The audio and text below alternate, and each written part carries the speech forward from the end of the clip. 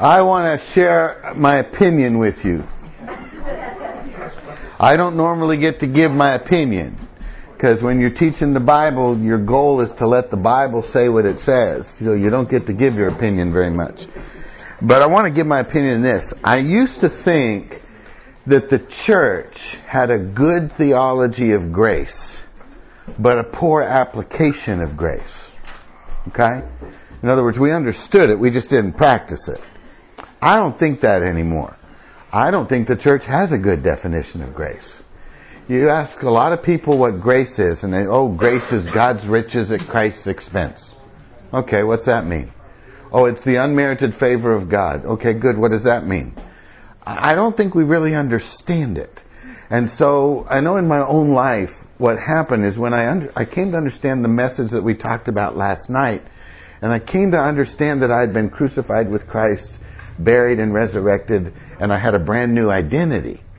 But I didn't understand the grace of God. And so what happened is my bondage went actually higher.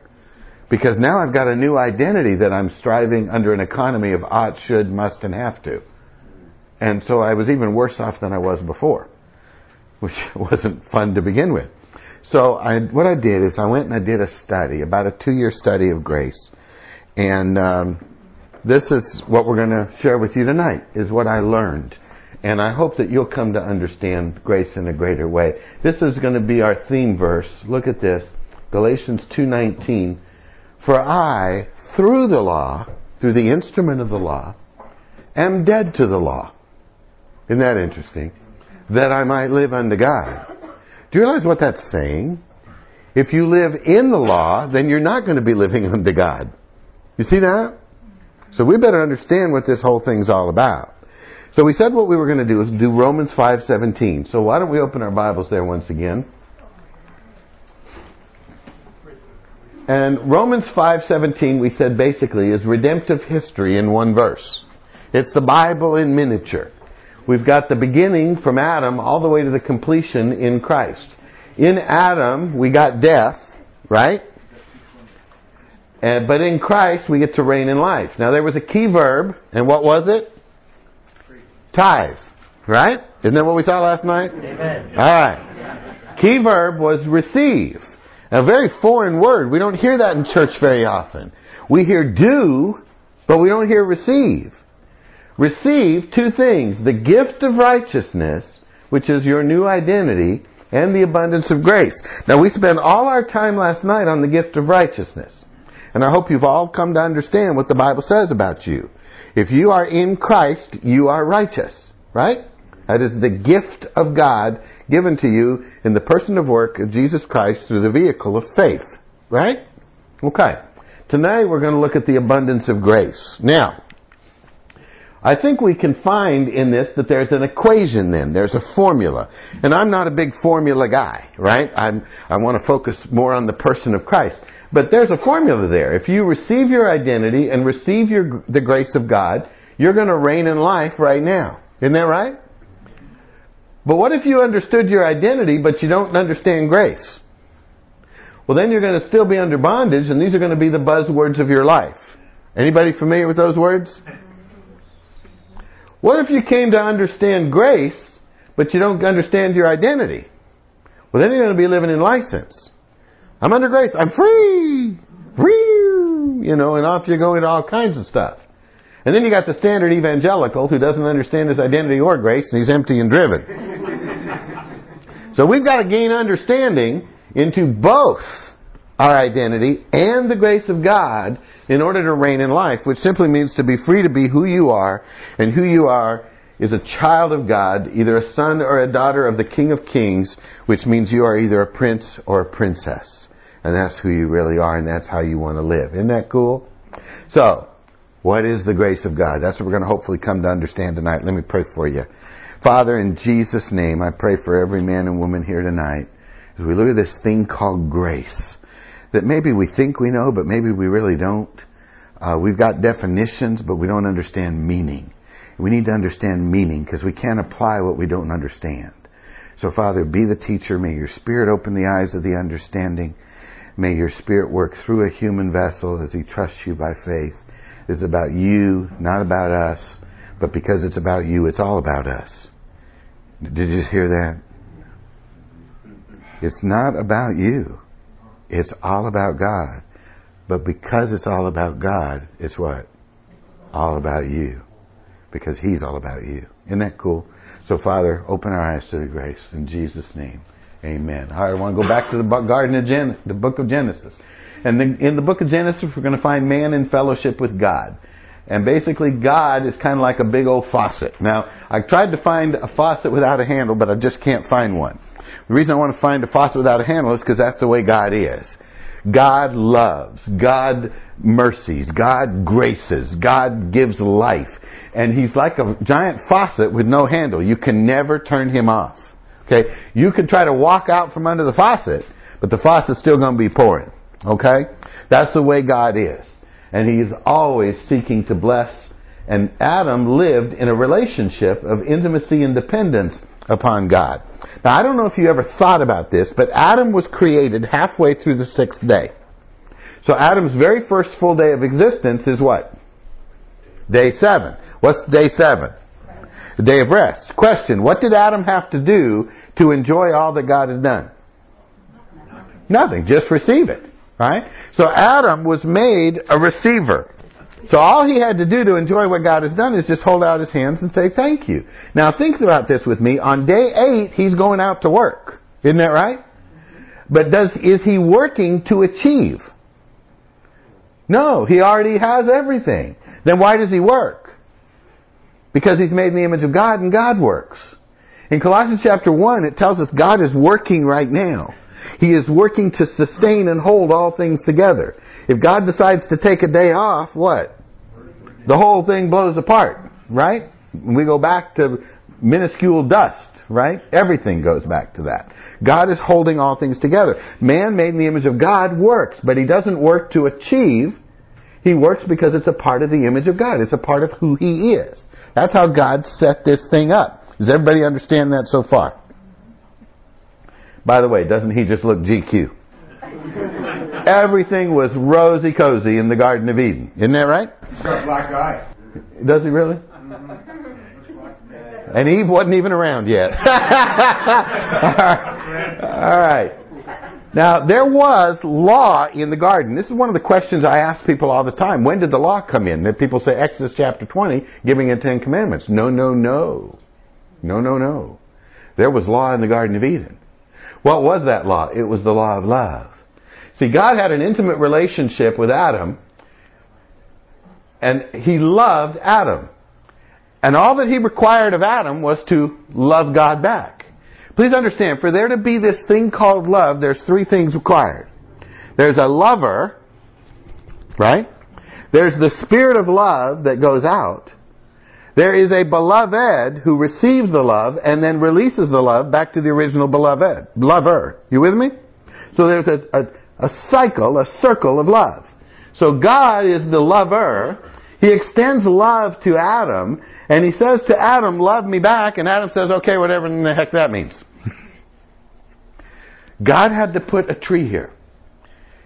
For there to be genuine love, there had to be choice. There had to be prohibition. There had to be something that he could say no to so that he could say yes to God. Right? Okay? We have Paul, we have Darlene. When Paul said yes to Darlene, what did he say? He said no to every other woman on the face of the planet. Yes, he did. Right? Oh, she wants to testify. And when Darlene said yes to Paul, she said no to every other man on the face of the planet. Listen, there is nothing mystical or magical about this tree. It was the tree of choice. That's all it was. And Adam, in saying no to the tree of the knowledge of good and evil, would be saying yes to God. Are you with me? So in the Garden of Eden, for Adam, all there was a who. It was a person. And that was how he lived his life. Isn't that glorious? However, so it was the law of love. Something happened in the Garden of Eden. The tempter came along and he said, in the day that you eat, you'll be like God. And Adam made the choice to choose other than God. And what did he choose? He chose the tree of the knowledge of good and evil, or we could call it the tree of right and wrong. And man became alive to himself. And he became alive to other than God. And whereas before life was a who, life now became a how. Life now became a what. He moved from relationship with God and the provision of God to supremacy of self and his own performance. Are you with me? So life went from, we could do it like a Dr. Seuss book. I tell you life is a who. I thought it was a what. I thought it was a how. It is not a what. It is not a how. It's a who. It's a who. Yahoo. You got it. You with me? See? Let me give it to you for all you nerds. A relationship with God is Windows.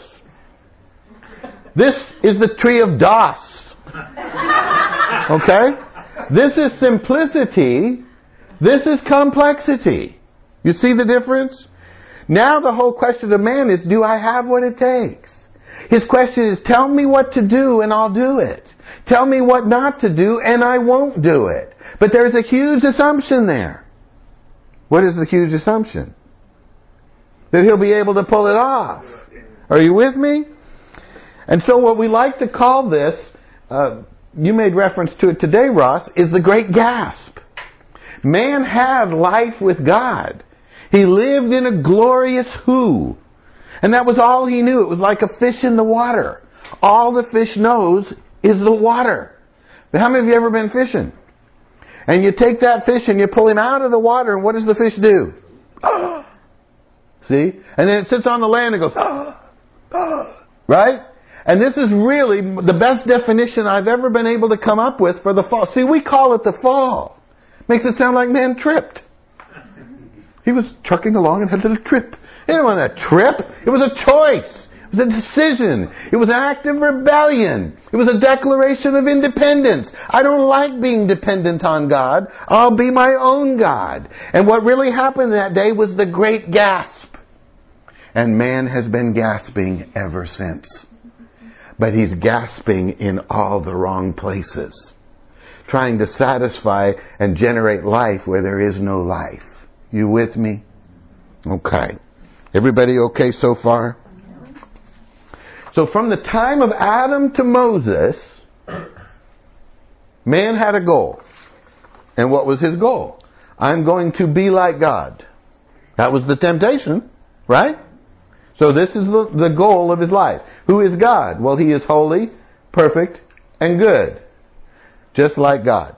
You with me? That's his goal from the time of Adam to Moses. That means that every one of us is a God wannabe.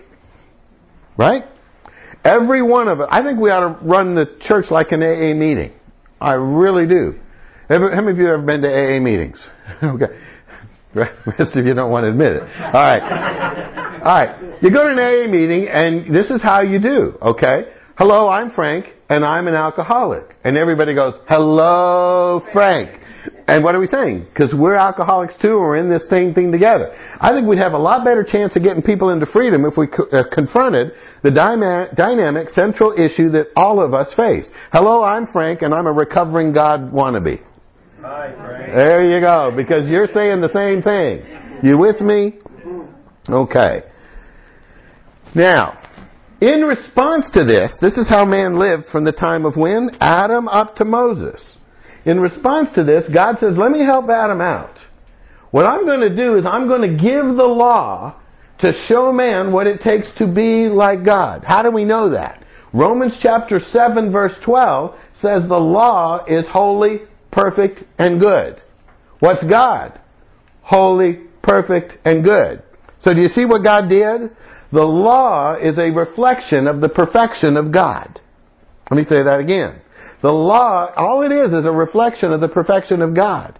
It was a visible target that Adam could shoot at to try to be like the invisible God. You want to be like me? Let me show you what it means to be like me. And he gave him a tangible target to shoot at. Why? To show him that he could not pull it off. You see, I want you to think with me for just a minute about this thing called the law. All the law is love stated negatively. So what do you mean? Well, think about it. If I love you, I won't kill you.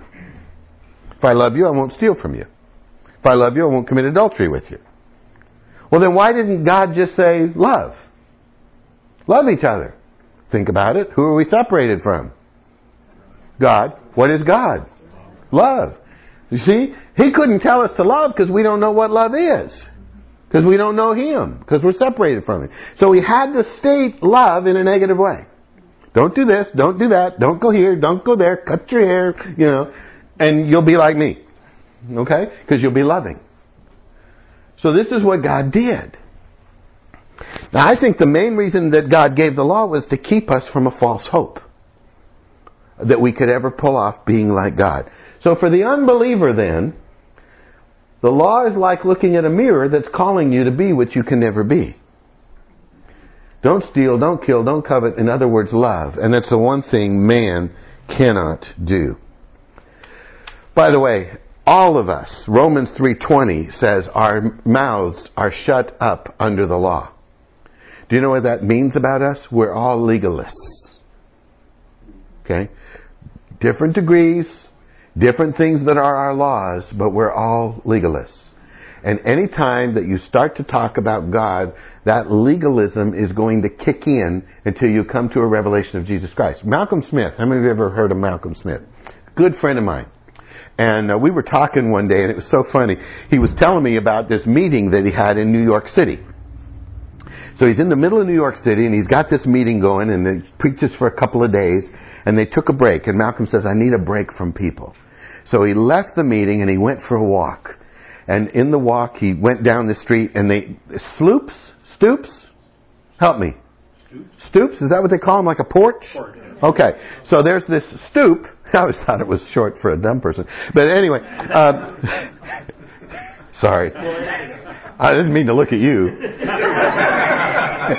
He looks surprised. Raccoon looking at headlights. So he went by this stoop, and there was a Skid Row bum up there. So Malcolm says, I went up and sat down next to the guy. And we started talking. And we had the most wonderful conversation for about 45 minutes. Isn't that cool? And then the bum looked at Malcolm and said, by the way, what do you do for a living? And Malcolm said, I'm a Bible teacher. And the bum said, well, I want you to know I share my whiskey with the other drunks. do you see it? Wonderful 40-minute conversation. As soon as the thought turns towards God, I share my whiskey. I do. I perform. I try. We're all a bunch of legalists. And we all need to be born again. Are you all tracking with me so far about how we got into this mess? All right, here we go. Let's understand then a proper use of the law. Now I need a reader. Who's going to read for us tonight? Okay, Paul, 2 Corinthians chapter 3.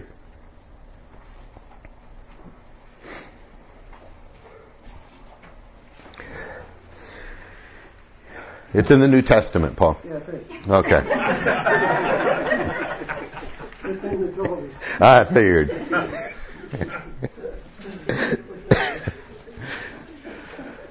All right. Somebody else look up Galatians 3:24. Who's going to do that? Okay, great. Let's start in verse 5, Paul. All right.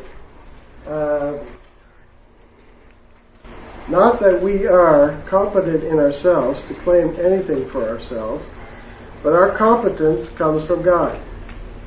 He has made us... All right, stop right there. Okay. There's nothing in me that's adequate. Nothing in me that's capable. Nothing in me that's okay.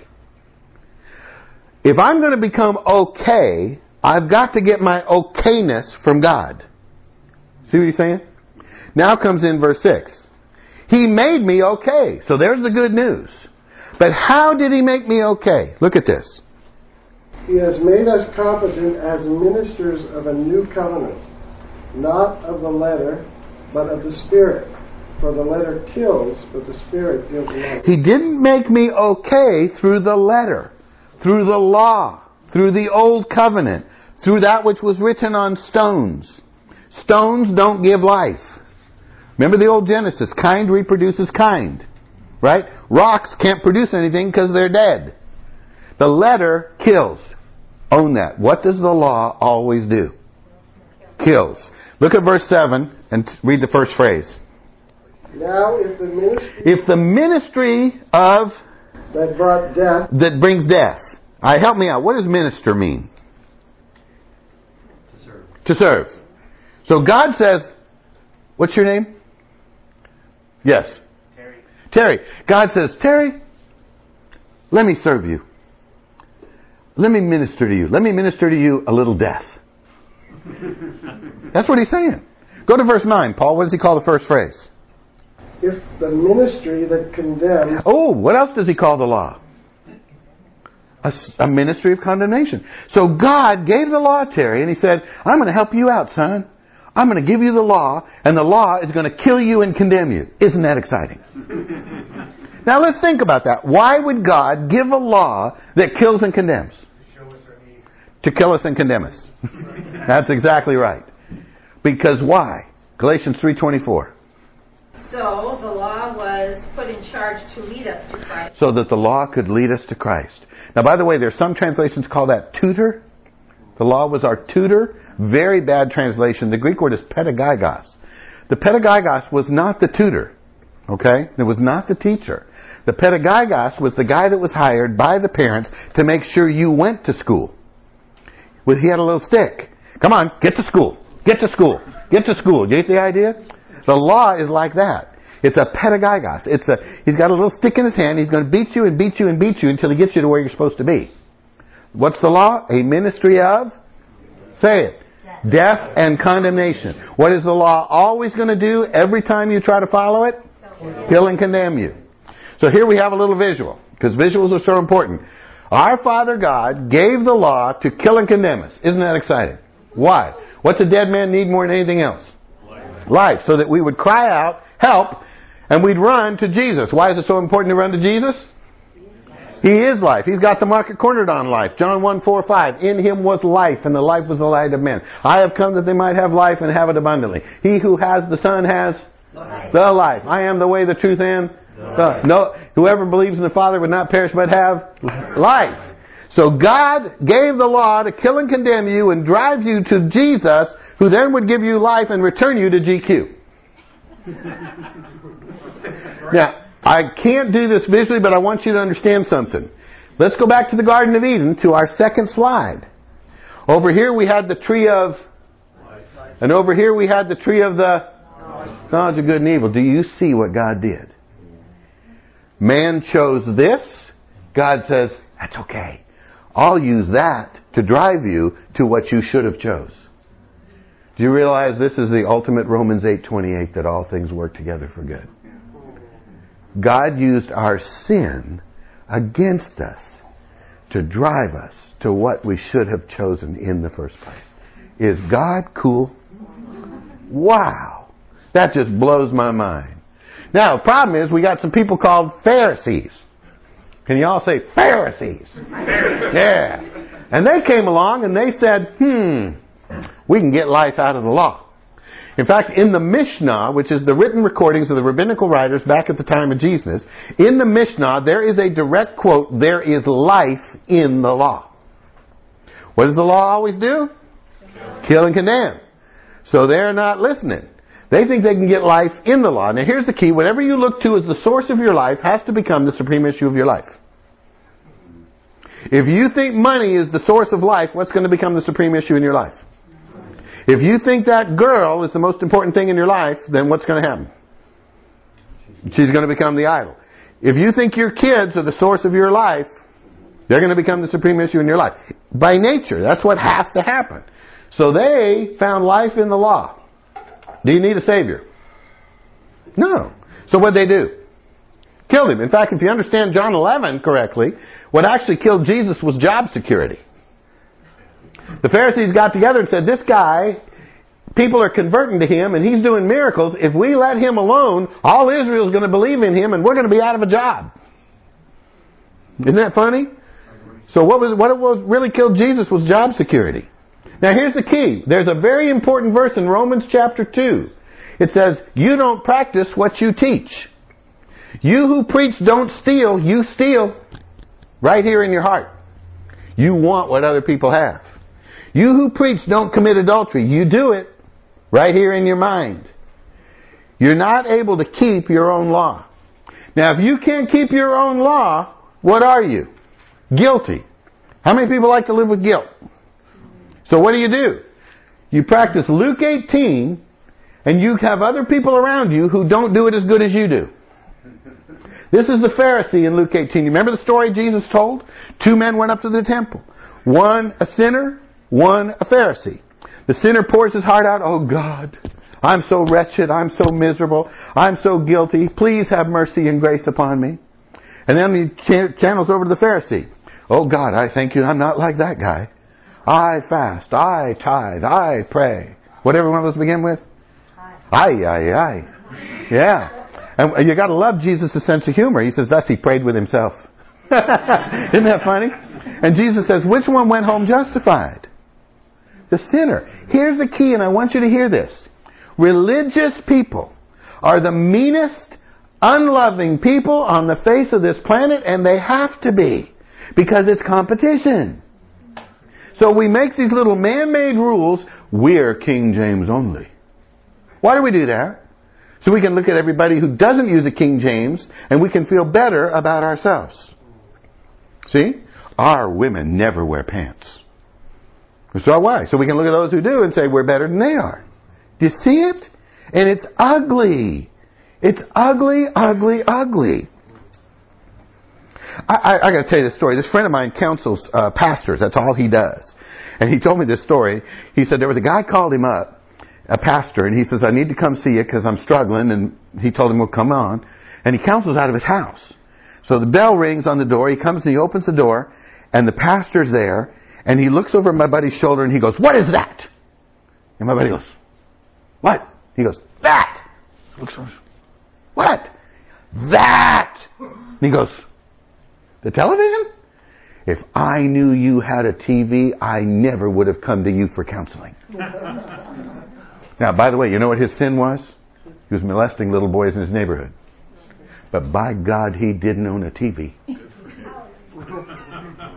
You see how ridiculous that is? It would be almost comical if it weren't so tragic and if it weren't so rampant. Pointing fingers at everybody else because they're not doing the little rules we're doing, but we're harping on those little rules because we can pull those off and feel better about our sin. I got to tell you a story. There was this hippie. Illustrates this perfectly. And he was on a drug and alcohol high, and he passed out in the gutter, and he woke up the next morning, he puked all over himself, and he's laying there in the gutter, and he's a mess, and there was a gospel tract in the gutter. So he picked up the little gospel tract, and he read about the love of Jesus, and he accepted Jesus Christ right there on the spot, and the Lord saved him.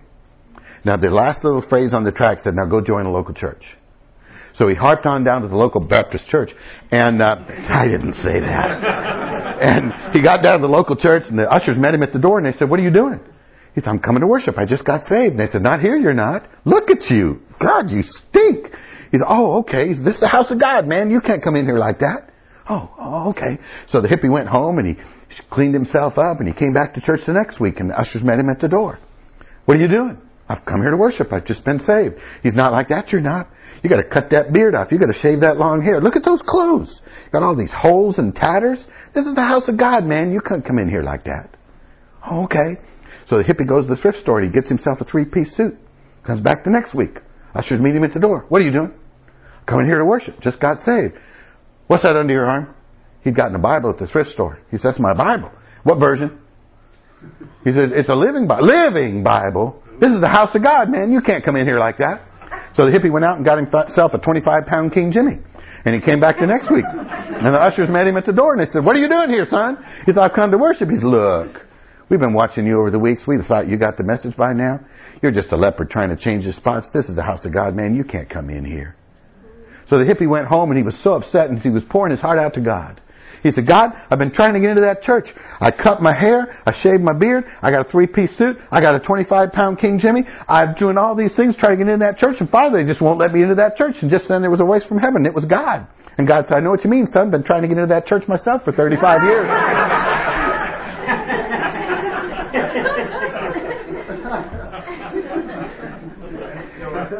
It would be funny if it weren't so true. By the way, doesn't that just look like a lot of preachers you know? Come to Jesus.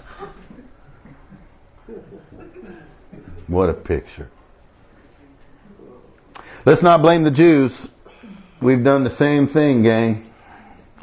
We looked at the law killed and condemned us. We ran to Jesus. Jesus gave us life. Look at how happy that boy is. And we call that saved by faith. Right? Saved by grace through faith. And instantly what do? Go right back to the law. And we fail to live right here according to a tremendous verse called Colossians 2:6. As you have received Him, so walk in Him. How did you receive Him? By putting a 3-piece suit and a King Jimmy? No, you received Him by grace through faith.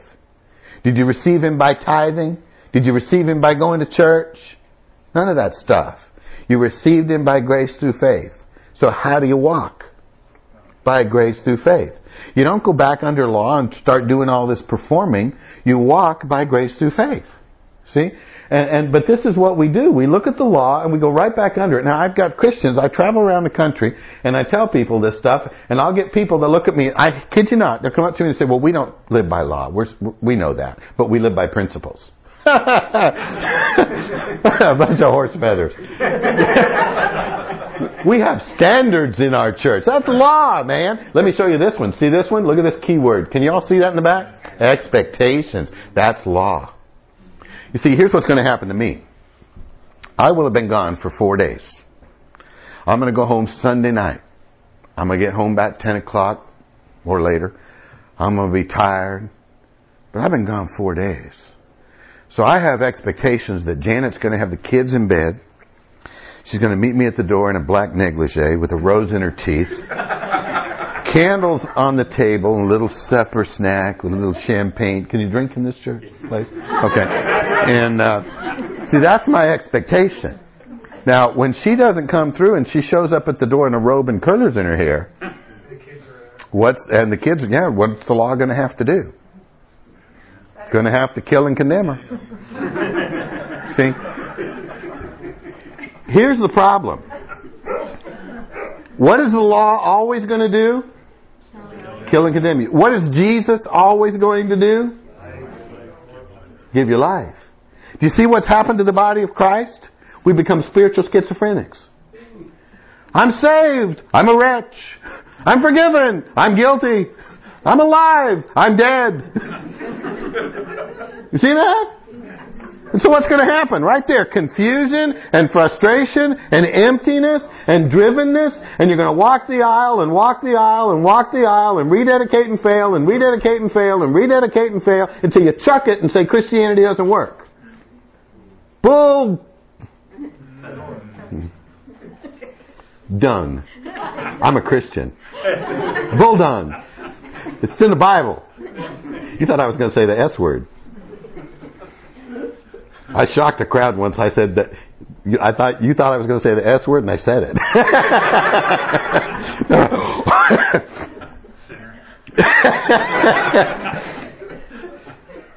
What doesn't work is Galatianism. What doesn't work is mixing law and grace. What doesn't work is rules and the life giver. What works is the life giver only. That's what works. Here we go. Romans 7. Need a reader. We need you to read real loud. And be ready to be interrupted. Okay. It's in the New Testament. We've created a monster. All right, Romans 7:1. Or do you... Uh-oh. Where did we see that phrase last time? Romans 6. Do you not know? In other words, what? You ought to know this, and you don't. That you were crucified with Jesus Christ. Why was that so important? to understand that you no longer have an old nature. Your old nature got crucified. When somebody says to you, I'm struggling with my old nature, they are lying. They are deceived. They're struggling with their flesh. They don't have an old nature. Their old nature was crucified. Paul, that selfish, controlling, manipulating, arrogant, spiteful, manipulative... Do you need me to continue or you get the idea? Oh, you can probably go on. Okay, but that little stinker got nailed to the cross. It doesn't exist anymore. That's the basis for you to live brand new, because you are brand new. You are not a sinner. You're a saint who doesn't act like it sometimes. See that? The second reason you need to know that you died is Romans chapter 6. You died to the power of sin. In other words, before you became a believer, you had no choice but to sin. Now, you're under obligation to not sin, because sin has no power over you. When you sin now, you chose to do it. Now we get the third reason why we should know that we died. Do you not know? Here we go.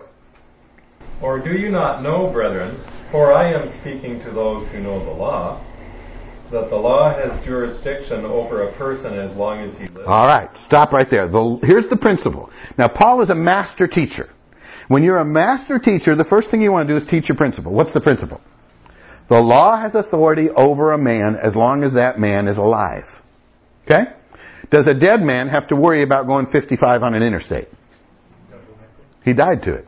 Does a dead man have to worry about paying his taxes? No. Death ends relationship to the law. That's his principle. You with me? Now, when you're a master teacher and you've taught your principle, what's the next thing you do? You illustrate it. Who said that?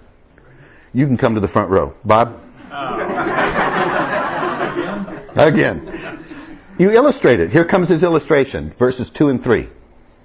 For the married woman is bound by law to her husband while he is living. But if her husband dies, she is released from the law concerning the husband.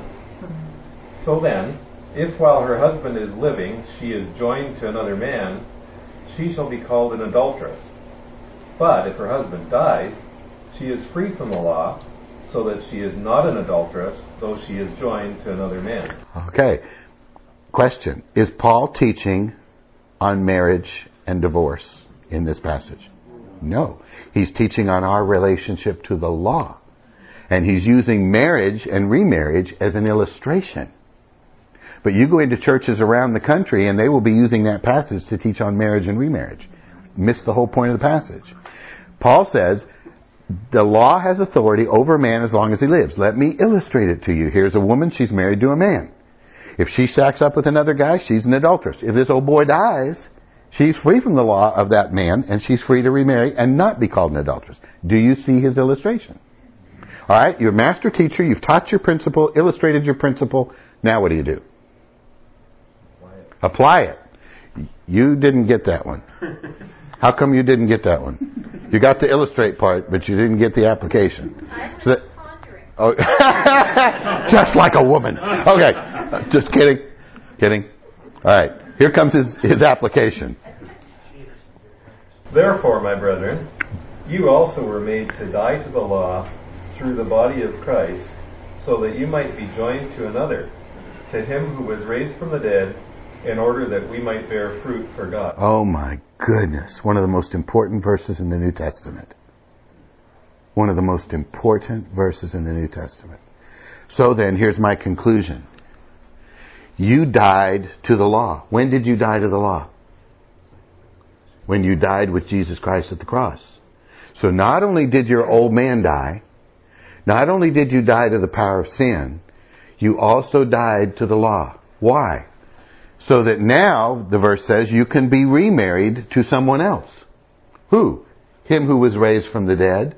Why? So that you can now bear fruit in the Christian life. Do you realize what he just said? You follow the law, you don't bear fruit. You will not bear fruit following the law. The only way to bear fruit in the Christian life is to be married to Jesus Christ. I ought to bring in some thoughts like a John 15. Abide in me, I am the vine, you are the branches. Do branches produce fruit? No. Branches bear fruit as they're connected to the vine. But the church doesn't understand this. talks to branches and says, bear fruit, bear fruit. Why aren't you bearing fruit? I'll try. And then you come back next week. Did you bear fruit? No. Wicked branch. You see? Stupid. What we should be saying is, branch, connect to the vine. Connect to the vine. Connect to the vine. And the fruit comes naturally. So I and you are no longer under the law. Because we died to it. Now my wife hates when I do this. And she said, do you have to do that? And I said, yes, baby. I really do. I've got to make sure people understand what I'm saying. I'm free to steal. I'm not under the law. I'm free to kill. Not under the law. This is the part she hates. I'm free to commit adultery. Am I not? Yes. 4 times in the New Testament there is this phrase, all things are lawful. That was apparently the theme of the Church of Corinth. I think the church at Corinth was the most grace-understood church in the New Testament. No other church said that. Corinth did. But what did Corinth do? They went into license. So Paul had to add to that passage. Notice I didn't say correct it. All things are lawful, but all things are not profitable. Frank, you're free to steal. You're also free to go to jail. Frank, you're free to kill and get executed. You're free to commit adultery and lose your family and your kids and your wife. See? So that's really stupid. With me? Everybody okay so far? Okay. Why do we not want to follow the law? Here we go. Okay. I need you to look up some verses. One is Romans 7, 6 through 9. Who's going to do that one? Okay, Bob. Romans 7, 6 through 9. 1 Corinthians 15, 56. Okay, Jacqueline. Right? And then one more. Romans 5, 20. You want that one? Okay. All right, here we go. Let's start with 1 Corinthians 15, 56. The sting of death is sin, and the power of sin is the law. Did you hear that last phrase? The strength of sin is the law. Where does sin get its power? From the law. So if a pastor preaches on the law, what's he going to be doing? Strengthening sin in the church. Don't do this, don't do that, don't go here, don't go there, cut your hair, wear your pants, don't, whatever. Now, that's better than don't wear your pants. Don't be too critical here. Tough crowd, Ross, tough crowd. They're a little too free for me. Alright. But here's the key. What kind of sin are you going to get in the church? Are you going to get the rampant adultery and the pornography and the drunkenness? No. But what you're going to get is self-righteousness, judgmental spirits, critical attitudes, gossip and slander. You're going to get some ugly, ugly stuff. See that? And the church is going to be a mean, unloving place that's full of competition. With me? Let's go to Romans. So let me give you a visual right there. See, what happens is there's nothing wrong with the law. How do we know that? Romans 7:12 says, law is holy, perfect, and good. The problem is there's this thing called the power of sin. And it uses the law. Notice we have 2 separate lines. Why do we have 2 separate lines? Because we want to show there's nothing wrong with the law. The problem is the power of sin. And it uses the law to stir up sin. Romans 7. Listen to this passage. But now we have been released from the law, having died to that by which we were bound. So there it says it again. We've died to the law. We're not under the law anymore. So that we serve in newness of the Spirit and not in the oldness of the letter. Keep going. What shall we say then? Is the law sin? Is there something wrong with the law? May it never be. Heaven forbid. On the contrary, I would not have come to know sin except through the law. So what is one of the things the law does? Shows us what sin is. so that we won't sin. Okay, keep going though. Watch this. For I would not have known about coveting if the law had not said, "You shall not covet." But sin, taking opportunity through the commandment, produced in me coveting of every kind. Okay, Paul kept the law very well. But if you look at the first 9, they're not too hard to deal with. Don't kill people.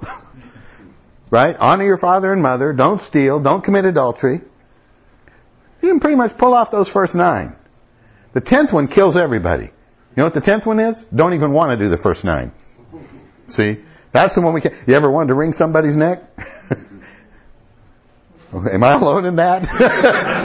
It's confession time. All right? You don't even want to steal. You don't even want to commit adultery. You never put anybody before God. Come on, that's gotcha. Okay? But sin produces in me all manner of coveting. This is why all diets fail. You ever thought about that? I'm not going to eat the cookie. I'm not going to eat the cookie. I'm not going to eat the cookie. What are you going to do? No, you're not. You're going to eat half the bag. Because the power of sin is going to produce all manner of it. Don't touch that wall. Don't touch that wall, cause you have not thought about touching that wall this whole night. And now what? You can't wait to touch it. See? This is the way the thing works. One more verse, and this to me is one of the most neglected verses in the entire Bible. Who's reading this? Romans 5. Before you read it, I want to ask you a question. How many of you are parents? Got parents? Your kids are running through the house. And you say, what? Stop running in the house. Now, when you say stop running in the house, what is your intended goal? That they will stop running. This isn't a hard class, is it? When you make a command, what? You're expecting it to be obeyed. When our country made a law and says don't kill, what's their intention? To stop killing. Look at this verse. The law was added so that the trespass might increase. Uh-oh. Did you see that? That's far enough. God gave the law for the express purpose of seeing it broken all the more. When did you ever hear that taught in church? God gave the law so that sin would increase. Why would God do that? I think so we'd get sick of following the law and ask God, is there a better way? I am trying as hard as I can to keep this thing, and no matter how hard I try, I keep breaking it. God, is there an alternative method, a plan B? See? And there is. And it's Romans 8. Let's go there.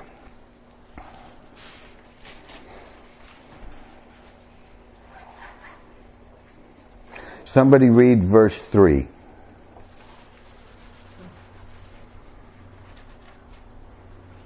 Go ahead.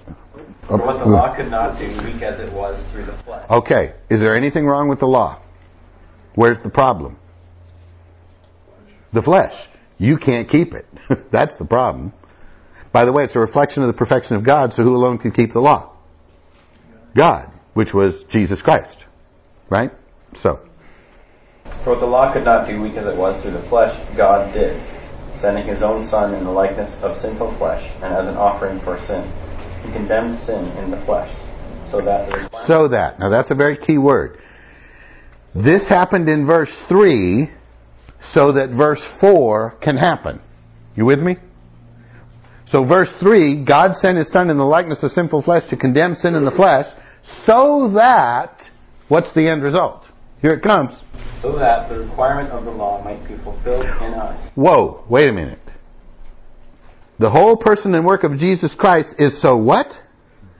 The righteousness of the law will be fulfilled in me. I thought we just said we were free from the law. A visual to help us. I have died to the law. Law Shema. Right? Right? We don't care. That all happened so I could be married to Jesus. But in being married to Jesus, He does what only He can do, which is express the righteousness of the law through me, because all the law is a reflection of the perfection of God. So what kind of life does Jesus live? A life that fulfills the righteousness of the law. So people will come up to me and say, Frank, you're a religious man, aren't you? Oh no, I hate religion. Well, Frank, you follow the 10 Commandments. No, I don't. Well, do you steal? No. Do you kill? No. Do you commit adultery? Heaven forbid. Well, then you're following the 10 Commandments. No, I'm not. What you see is the life of Jesus Christ being lived on this planet just like it was being lived 2,000 years ago in a different body as I trust Him by faith. That's what's happening. Got nothing to do with the law. Now, by the way, I no longer have to compete with these people. See? What's your name, sweetheart? Terry's wife. What? Tina. See, in the old days, I might come up to you and go, Tina, have you read your Bible? Now, why am I asking you? Because I read mine. You think I'm going to ask you if I haven't read mine? See, why am I doing that? I'm better than Tina. See, and this is what goes on in church. Have you had your quiet time today? See, and it's stupid. Now, what if Tina happened to read her Bible? She's, yeah, I did. Well, how long? and this is the way it works. And it's a spirit of competition. And it's mean and it's ugly. But now we're in a totally different economy where the badge I wear is not that I read my Bible today. The badge I wear is not that I practice baptism by immersion. The badge I wear is not a King James version of the Bible, though if it was good enough for Paul, it's good enough for me. You understand? The badge I wear is Jesus. What's the badge Tina wears? Jesus. Well, then what happened to our competition? It's gone. And so Tina practices baptism by sprinkling. I practice baptism by immersion. Who cares? She'll learn when we get to heaven that she was wrong. But it's okay. I don't have to divide from her and separate from her and go form my own little denomination now. I can still love her even though she's wrong, because if she's good enough for Jesus, she's good enough for me. You see how it works? Isn't that cool? God, if we could just get this issue straightened out, we could turn the church back into a loving, accepting place that it was intended to be. Instead of this mean-spirited, selfish, self-exalting, hypocritical, competitive yuck that it is. People don't rebel against God. They don't. They rebel against the church and what the church has become.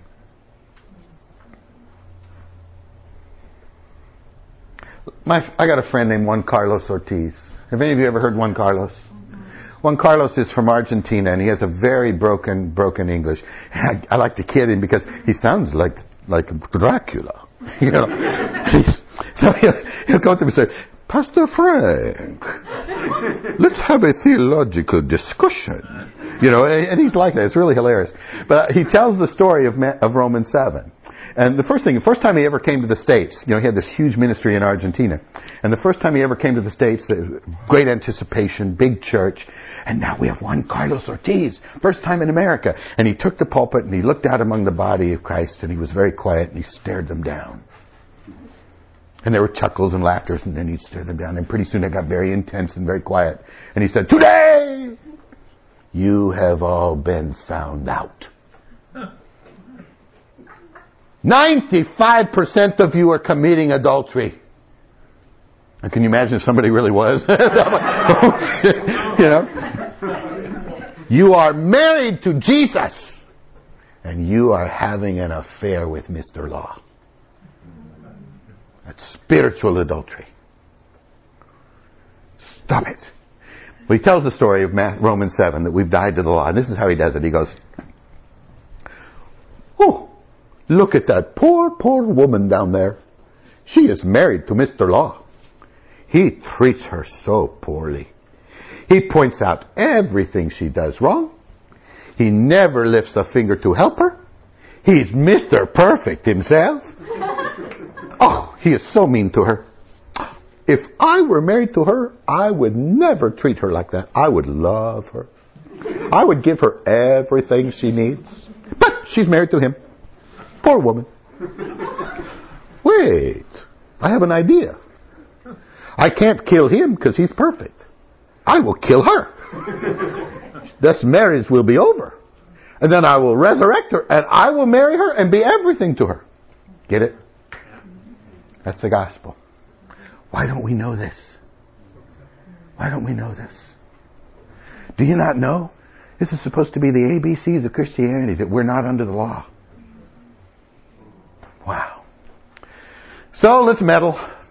For the believer, the law mirrors your true identity and calls you to be who you are. Are there commands in the New Testament? You better believe there are. Don't steal, don't kill, don't lie. They're all over the place. But I want you to start to look at the commandments differently. I want you to see them as issues of identity. Terry, don't steal. Why? You're not a thief. See, don't lie. Why? You're not a liar. Don't commit adultery. Why? You're not an adulterer. You're a child of God. Start to look at them instead of commandments as statements of identity. And by the way, this is very important for how you shepherd your children. See, the world, when a little kid lies, what will the world say? You're a liar. What'd you just do? Gave them an identity. What are they going to do? They're going to be what they are. They're going to lie. I'm a liar. I may as well lie. We don't do that in the body of Christ. My child lies. What do? Excuse me, who are you? I'm a child of God. Yeah. What are you doing lying? You're acting contrary to who you are, so I'm going to help you know who you are. Whack. See? So I discipline according to identity. See? That's how we do it in the body of Christ. The second thing I want you to see is that these commandments aren't really commandments, they're promises. They're promises that God will be all that He said He will be. He will never He never calls you to be something that He Himself does not provide the dynamic to pull it off. So see them as promises. I will not be lying because Jesus will be expressing Himself through me. I will not be committing adultery because Jesus will be expressing Himself through me. See that? Besides, the other reason I won't be committing adultery, let me tell you this. This was funny. I shared this with you today. There's 3 pastors of big churches in Baton Rouge that have all committed adultery in the last couple of years. And so I get off the plane in Atlanta, and this guy goes, Smith? He sends me a text. It's like, Smith, Jones, Thomas. Friedmann? With a question mark. He says, if you do, I'll kill you. I'm good friends. Laugh out loud. So let's meddle. Who do you have under the law, Christian? First of all, you got God under law. You have expectations of Him. When He doesn't meet the expectations, you hold Him hostage. Get mad at Him. Most of us have God under the law. You know who else we have under the law? Ourselves. How do you know you have yourself under the law? The buzzwords. I ought, I should, I must, I have to. Are you familiar with those words? They don't belong in your vocabulary. I want to. That's your new word. I want to. My want tos have been changed. My heart's been changed. How about your spouse? Okay, let's continue. And let me give you a test. You really want to know whether or not you have somebody under the law? Go to the 4 or 5 people closest to you.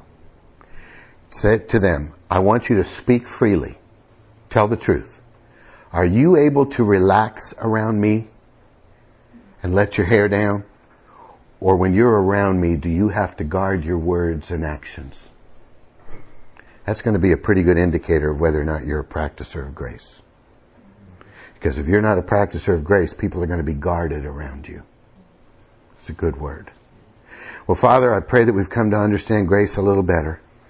I would define grace as being delivered from an economy of achieving for myself to be placed into an economy of receiving from you, God, all that you are to whatever I need at the moment of faith.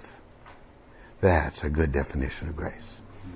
Being delivered from an economy of performing and earning for myself, and instead being placed into an economy of receiving from you, O God, all that you are to whatever I need at the moment of faith. Grace. Father, may we all know and live in grace. In Jesus' name. Amen. We'll take a short break and then we'll tackle number 4.